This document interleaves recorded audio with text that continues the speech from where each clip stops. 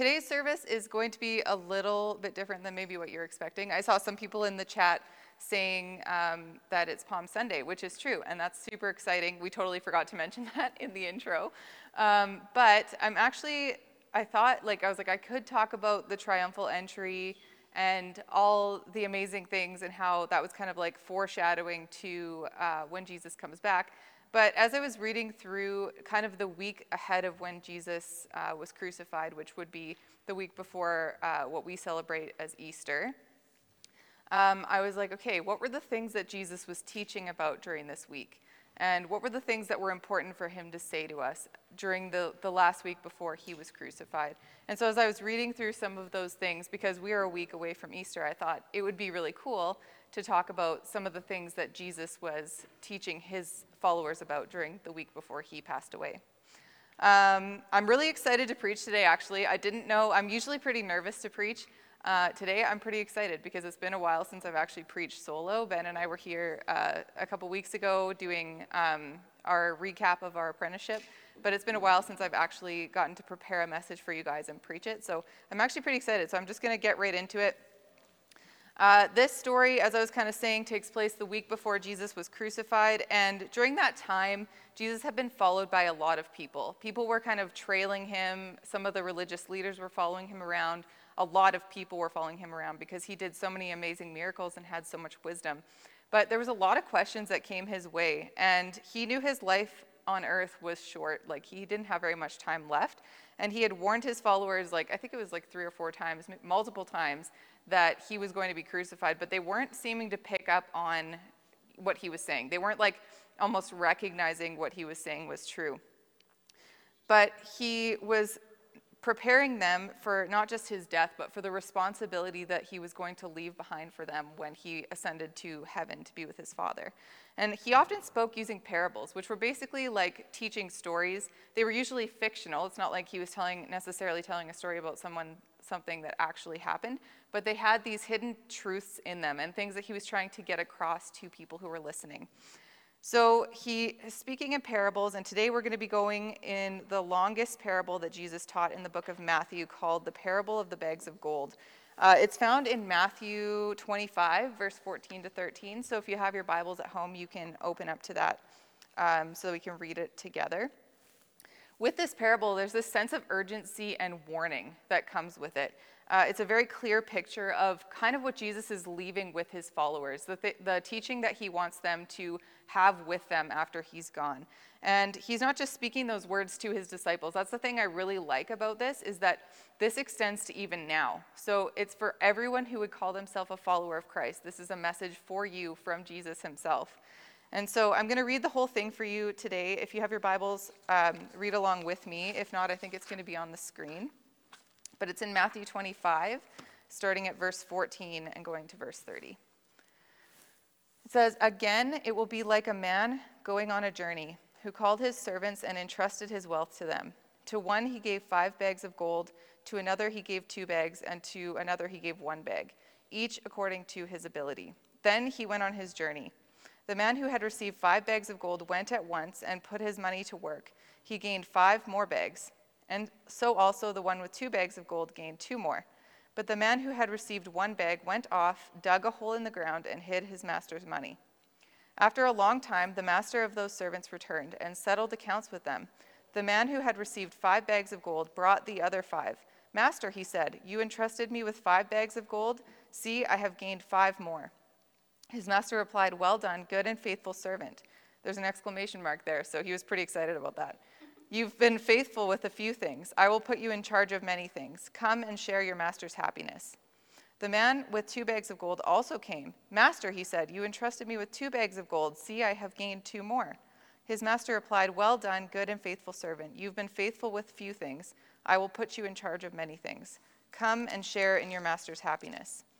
Then the man who had received 1 bag of gold came. "Master," he said, "I knew that you are a hard man, harvesting where you have not sown and gathering where you have not scattered seed. So I was afraid, and I went out and hid your gold in the ground. See, here's what belongs to you." His master replied, "You wicked, lazy servant. So you knew that I harvest where I have not sown and gather where I have not scattered seed. Well, then you should have put my money on deposit with bankers. so that when I return, I would have received it back with interest. So take the bag of gold from him and give it to the one who has 10 bags. For whoever has will be given more, and they will have an abundance. Whoever does not have, even what they have will be taken away from them. And throw that worthless servant outside into the darkness, where there will be weeping and gnashing of teeth.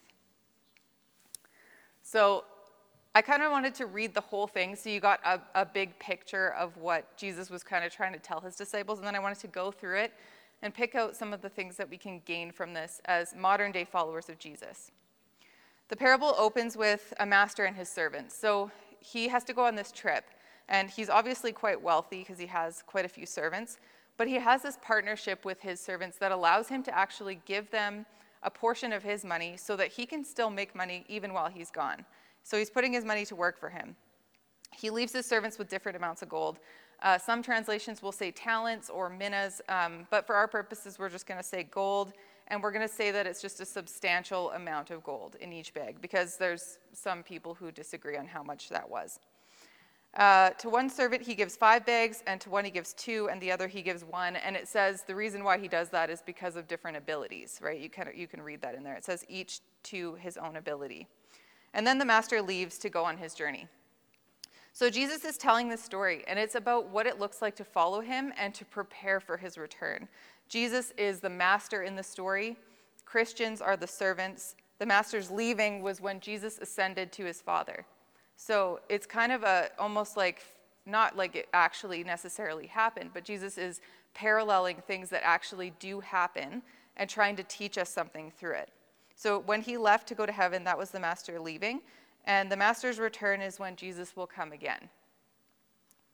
The gold is the blessings, gifts, teachings, and time that God has invested in us, and it's also the good news of the gospel. So these are the things that God has poured into us, has invested in us, and he put those things there for a reason, that they would yield greater returns and benefit others. Those things that he's put in you are not just there for yourself, they're there for the benefit of others around you so that he would be glorified. And I find it really interesting in this story that we can gain so much understanding of not just who God is, but what he expects of us, right? Because we're actually in that in-between phase right now. The disciples were there with Jesus before he actually ascended, before the master left on his journey. But now, modern-day Christians and everyone since then has been in this period of waiting for Jesus to return, that second coming that we talk about. And if you actually want to look more into this topic, you can read the parable that takes place before this. It's about the 10 virgins and the wedding feast. It's got the same message to it. It's about this preparation or this being ready for when Jesus comes back. And both of those parables have a lot of different things you can learn about what we should be doing in the meantime. So Jesus is communicating to his disciples and to us that we're going to be in a period of time where we won't have him physically with us, but we're going to be preparing for him to be back. We call this the second coming, and we're still waiting for this to happen. And in the meantime, Jesus has a purpose for each of us while we're here, while we're waiting. So this leads me to my first point of the story, which is that Jesus trusts us.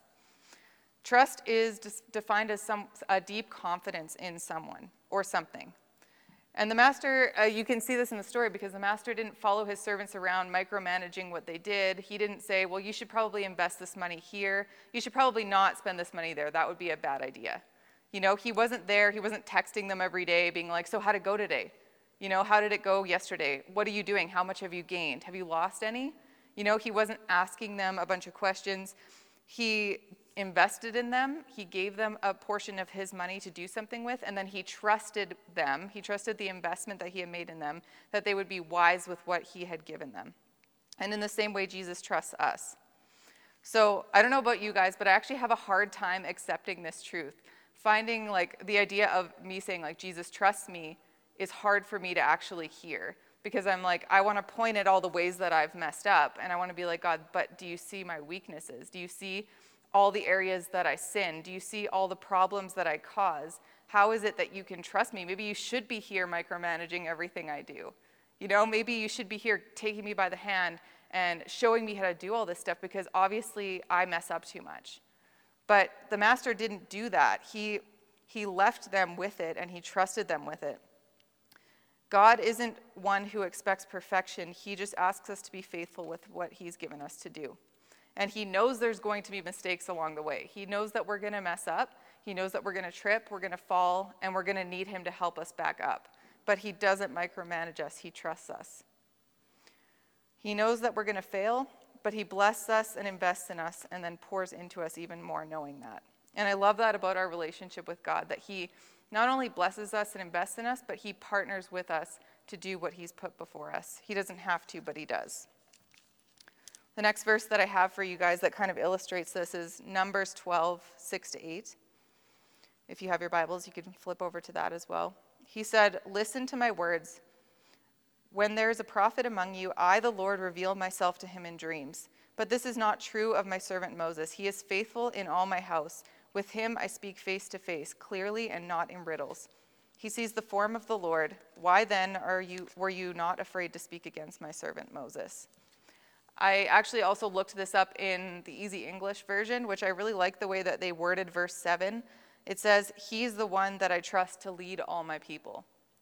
And so it's this idea of this deep confidence, this deep understanding that you can do this, right? And we always say, like, we could do all things through Christ, which is why I believe he trusts us so much, right? And even knowing that we are going to mess up, that we're going to do things wrong, he still entrusts us with responsibility and trusts us with these things. Moses served God faithfully, and God entrusted him to lead his people. He spoke to Moses face to face and not through dreams, and had a relationship with him. And I kind of think of this in the context of parenting. If you guys have adult kids or teenage kids, you would understand this more than I do.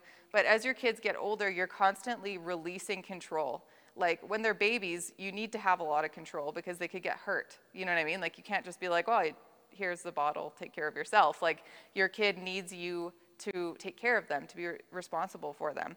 But as they get older and they gain more independence, they need to have more responsibility over their life, and you need to release more and more control and give more and more trust. And so as your kids get older, you have to trust and trust that the investment that you've made into them and the things that you've poured into them are going to produce good decisions. It doesn't always work out that way, but you do have to let go in order to see what they're really like out in the world, in order to give them a chance to grow. And so there's going to be a point with my kids and with everyone who has young kids where you're going to be mostly hands-off with parenting. You've done your job, you've invested everything that you can, and sometimes your kids go out into the world and they totally make amazing decisions and do everything great, or maybe they mess up a little bit along the way. But sometimes that doesn't always go that way. But God still trusts us, and we have to still learn to trust and let go. I have a good example of this. I'm in no way a perfect parent, but this is just kind of a funny story that I thought of. Caden was talking about, he's 6 now, so he's like, "I should get to stay up later than my sister. She's only 4. And so I was like, okay, well, she goes to bed at 7. They usually both go to bed at 7. And I was like, but we need some time alone because I go to bed pretty early. So I was like, you can be in your room at 7, and 7:30 you could turn your light off. We'll tell you when 7:30 is. You could play in your room, you can read your book, you could do whatever. But we're going to tell you when it's lights out. This kind of backfired a little bit because we forgot that he was still awake in his room. And we're just kind of like watching shows and stuff, like flipping through Netflix. And then Caden comes down at like 10:30, and he's crying. And he's like, "I'm so tired. I'm just going to turn my light off. I thought I could stay up till 7:30, but I just can't." And I was like, "I'm so sorry." I felt so bad for him. He was so emotional. And so I was like, well, that didn't work out. So we tried actually putting an alarm clock in his room. And we're like, you know what 7:30 looks like. So when it's 7:30, we're going to trust you to turn your own light off because we're going to forget about you. And so we're like, just like, make sure you like look at the clock and make sure when it's 7:30, it's lights out. So we did. We walked away. We gave him an alarm clock. We gave him his responsibility. And we said, okay, it's your job now. But there was accountability, right? Because if I go up at 10:30 and his light is still on, then we're in trouble, right? Like, that's not okay because he understands the expectation and so he needs to follow through, right? And so he's been very good about it, for the record. He is really good about turning his own light off at 7:30. He usually comes down and says goodnight again. So we kind of know he's going to bed, but even if I went up and saw his light on at 10:30, I'd find it really weird because he's actually taken that responsibility really well. And so if I saw that his light was still on when I went to bed, I probably wouldn't trust him quite as much, right? Like I'd probably at least like double check and be like, okay, like looking around, is his light still on, you know? But because he's shown me that he can be responsible, and he's shown me through the things that I've invested in him that he's making good choices, I feel like I can step back even more and just let him do his own thing. So this brings me to my second point from the story, is that Jesus has appropriate expectations. So God doesn't paint us all with the same brush. I'm going to explain this in a second. We see in the story that the master gives different levels of responsibility for each servant according to his ability. He didn't give the servant who had been learning from him the longest just one bag of gold, because he knew that that would be boring for that servant, because he was used to doing more. He had been trained to do more. And he had been with the master long enough that he could probably invest that and make like quadruple what he had, right? Because he just had been with the master for a long time. Just like he didn't give the one who had been with him for the least amount of time this huge impossible task that is just going to discourage him and cause him to like fail right away. Like he gave them appropriate, difficult challenges for where they were at. It's the same way for us in our walk with God. We're all at different places in our faith, right? It's not that some of us are better and some of us are not as good. It's just that some of us are new, right? Like some of us have been walking with Jesus for decades. Like you've just been with the Lord, and you've known him since you were like 5, and you've been serving him faithfully since you were like 5, and now you're in your 80s, and God has like all this like he's poured all this understanding into you, and he's invested all this time into you and all this wisdom into you, and now there's this expectation of you can do more because you have more. And then with somebody who's known Jesus for less time, it's not that he's like, well, I don't love you as much, I don't value you as much. It's just you haven't had the training, you haven't had the time with him where you've walked with him consistently, and he's been able to pour into you and invest in you and give you those things so that you can be able to do those things. Doesn't mean that you'll never get there. That's just where you're at. And so because God has invested in some of us a little bit more, he gives us a little bit more responsibility. And he's going to continue to do that as we grow in our faith. It's never going to just kind of cap off at 5 bags of gold. It's going to kind of, as you grow and as you learn, you're going to continue to get more and more responsibility. And so we won't mature to the point of not needing God's help, but we will continue to mature through relationship with him. And as we do that, he's going to continue to push us out of our comfort zone and ask us to do more.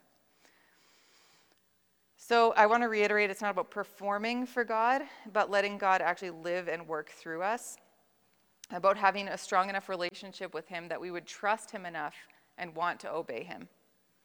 John 15, verse 5 says, I'm the vine and you are the branches. If you remain in me and I in you, you will bear much fruit. Apart from me, you are like a branch that is thrown away and withers. Such branches are picked up and thrown into the fire and burned.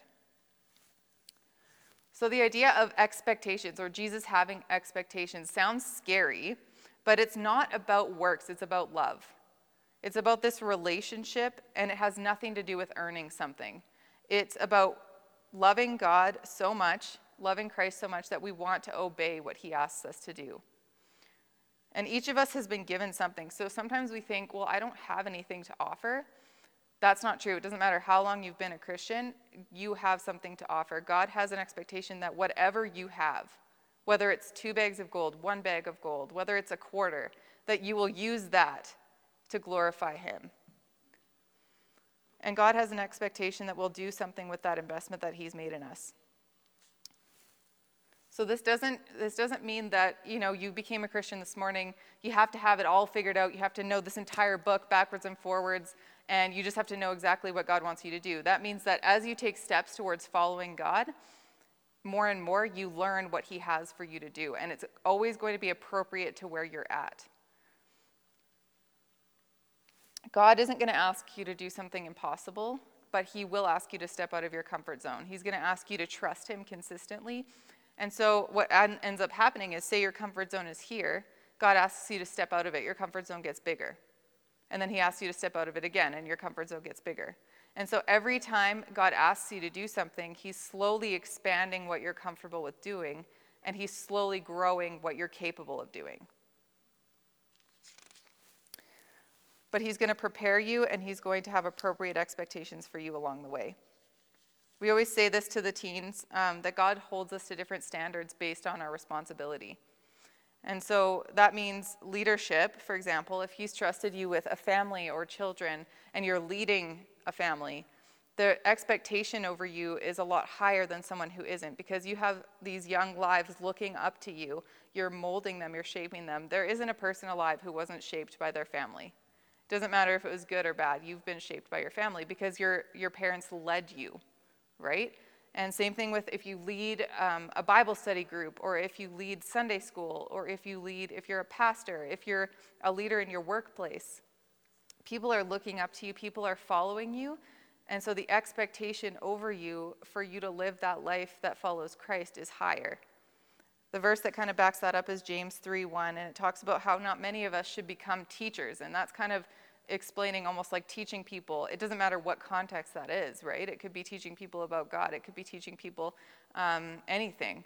When you're leading somebody else, the expectation is higher, because not many of us should become teachers. We who teach will be judged more strictly. It says that in the Bible. Because people are looking up to you and you're leading them. It only makes sense. I kind of think of like if you're a manager at a business and you have two employees, one of them that's been there for 10 years and one of them that's been there for a week. If the one who's been there 10 years and knows the rules and knows everything is all of a sudden coming in late and wrecking a bunch of stuff and just stops caring about their job and doesn't care, doesn't take caution with the things that they do, you're going to hold that person to a higher standard of accountability because they should know better. Right? There's certain things that people who've been in a position long enough should know. And it's not that God's like, waiting to smack someone on the wrist. It's just that he has poured more into you. He has trained you more, and he has an expectation that you will do something with what you've been trained to do. He doesn't set us up for failure, but he has appropriate expectations of us.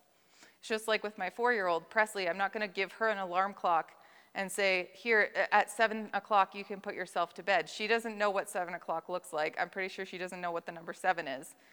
And if I did that, I'm going to be setting her up for failure, right? And then if I go in there and I say, why aren't you in bed? It's 7 o'clock. That isn't really fair of me to do, because she doesn't understand what time looks like and how to actually make herself succeed in that responsibility. It wouldn't be fair of me to do that. Jesus has appropriate expectations of us. My next point is that Jesus wants us to be active and take risks. The first two servants in the parable, it says they eagerly went to work, right? As soon as the master gives them their money, they were like, let's go, let's get to work, let's do this. They went out and they put their money to work. They were enthusiastic. They put in some effort. They probably took some risk. They tried their best. They were industrious. Maybe they made some mistakes along the way. They might have lost some a little bit, because it says in the story that the master didn't come back for a long time, right? So maybe they lost some money. Maybe they lost all but one bag of gold, and then they gained it all back, right? They took some risks. There were some ebbs and flows. They trusted their master, and they knew that he had trained them to do this, and even if they made mistakes, they weren't going to stop trying. They trusted their master that they wouldn't be punished for every mistake, and they acted in confidence because they knew their master well. The third servant, in contrast, was very inactive and fearful. Instead of choosing to invest his money somewhere where it could make his master more money, choosing to be active and take risk, the third servant buried his one bag of gold until his master's return. He was lazy. He didn't want to do the work it took and was afraid to use what had been given to him to bring glory to his master. We don't know all the reasons why he did this. Maybe he was afraid of failure. He didn't know his master as well as he claimed. Maybe he didn't trust his master. Maybe he didn't actually want to serve him. Maybe he was scared of what people would think if he did something wrong, or he was afraid of being punished. But either way, he was inactive and fearful instead of being active and taking risks like the other two servants.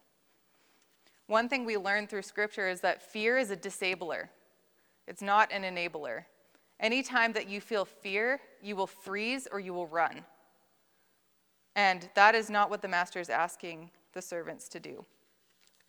The servant found himself disabled by his fear, so he did nothing with what he has been given and was more concerned with his own security than what his master expected of him. Matthew 16:25-27 says, "For whoever wants to save their life will lose it, but whoever loses their life for me will find it.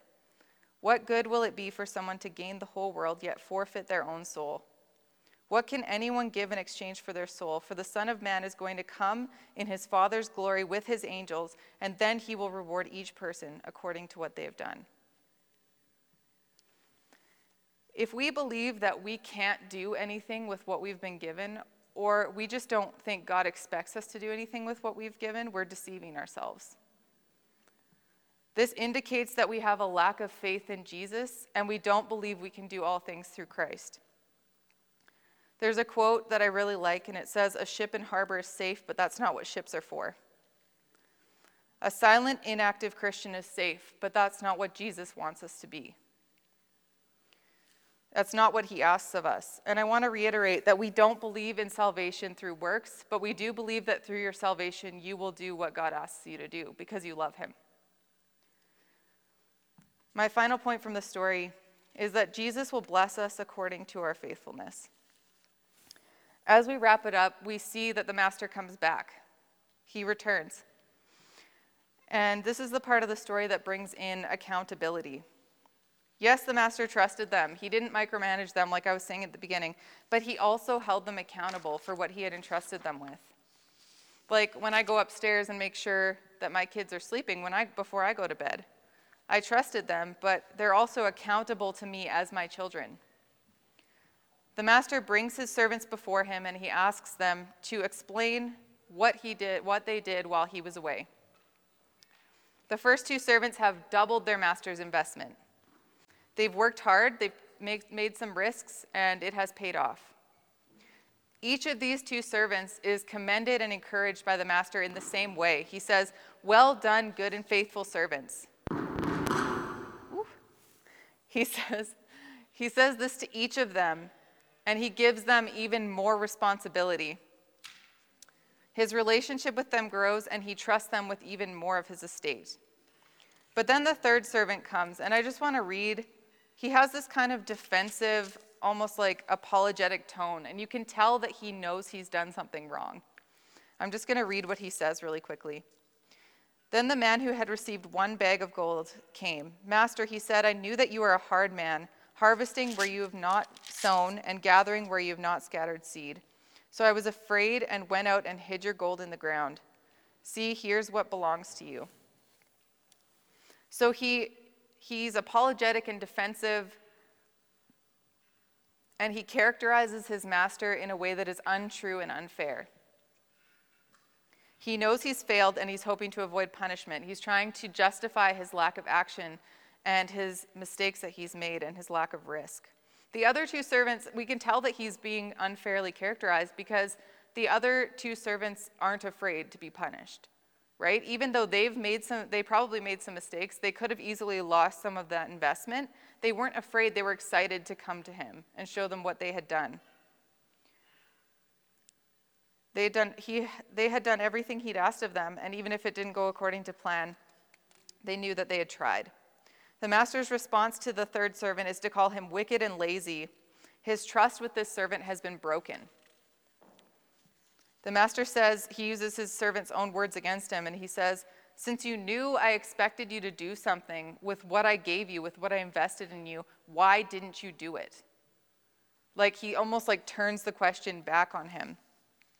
And he takes the bag of gold from the man, and his relationship with him is now broken, and he is thrown out.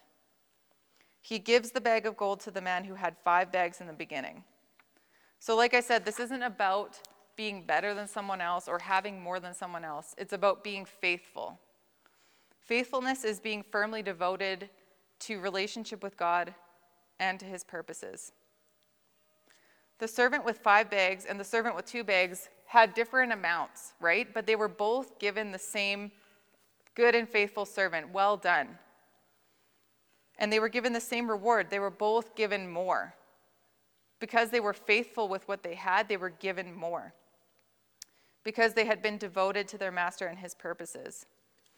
Colossians 3:23-24 says, "Whatever you do, work at it with all your heart as working for the Lord, not for human masters, since you know that you will receive an inheritance from the Lord as a reward. It is the Lord Christ you are serving. Anyone who does wrong will be repaid for their wrongs, and there is no favoritism." Everything you do is for God. Sometimes we don't think about it that way because people will do things to us and we want to react, we want to respond in a way that is to get back at them or to do something to get them back for what they've done. But how you treat your family, how you treat the people in traffic on Columbia Avenue, how generous you are, how forgiving you are. Maybe it's directed towards people you can see in flesh and blood and not specifically at Jesus, but everything that we do should be done as if it was being done to Christ. The third servant was not doing everything as if it was to Christ. And this is the part of the parable that is prophetic, because this part hasn't happened yet. We haven't actually seen our master return yet. He's still in heaven. But Jesus is going to return, and no one knows the day or time. But one day he's going to return, and he's going to call all of his servants before him, and that's us as Christians. And he's going to ask us to give an account for what we did with what he invested in us, how faithful we were with what he had given us. Did we try? Did we take risks? Did we say yes when he asked us to step out of our comfort zone? Were we obedient? Did we do our best with what he trusted us with? Did we care for those around us? Did we do everything as if we were doing it for him? Or did we become lazy and fearful? Did we hide away the bag of gold that God invested in us? Did we bury everything that he invested in us so deeply that we can't even remember where it is anymore? If there's no risk, then there can be no gain. If we bottle these things up and we don't allow those things to come out, we will never see the benefit of God's investment in us, and we won't get to be a part of what he's doing. Did we trust Jesus wholeheartedly, knowing that he isn't going to punish us for trying, even if we mess up? Are we willing to surrender again and again to his will? Are we preparing for his return? Jesus felt that it was important to teach his disciples, his followers, about this before he was crucified. And it extends to his followers today. The good news is that it's not too late, right? We're still in the middle. We're still in that in-between, that waiting phase. It's not too late to learn from the story in the book of Matthew, the things that Jesus was teaching his followers. If you felt like during this message that you've buried those investments, that you've hidden those things, you haven't allowed those things to grow, you haven't even allowed yourself to grow, it's not too late to dig it up and put it to work. It's not too late to start asking God, what do you expect of me today? What is it that I can do for you today? How can I love people? How can I serve people? How can I grow? What is that one step out of my comfort zone that you want me to take today? And the best part is that you have a community of people who want to support you and help you and teach you in different ways, especially your pastors, James and Maria, of how to do that. You don't have to do that alone. So if that's you today, I want to pray for you specifically. And wherever you are, whether it's in your home or outside, on your way to work, wherever you are, I just want you to symbolically raise your hand if that's you, if you've buried those investments, and I just want to pray for you. God, I just thank you so much for this message today. I thank you for your church. Wherever we might be today, God, we know that you are with us, that your Spirit is with us, God, and we thank you so much that you can teach us from your word even today. Even though you spoke these words thousands of years ago, we can learn from them, and we can redirect, and we can ask you to strengthen us for what you have for us, God. And so I pray for each person that raised their hand, saying that they have buried those investments, God, that they have buried that bag of gold that you've given them, that you've asked them to invest. And God, we just ask for each of them, you would give them direction, that you would speak to their hearts, that you would help them to know where you want them to go, God, and help them to be able to step out in obedience in that, God, that they'd be faithful with what they've been given, and that they would do the best, and even if they fail, that they would do their best to try and continue to trust you, that you're going to lead them and guide them and help them up when they fall. And we just thank you for the service today. Thank you for the worship, God, and we pray that you bless each one of us as we go about our day. In Jesus' name.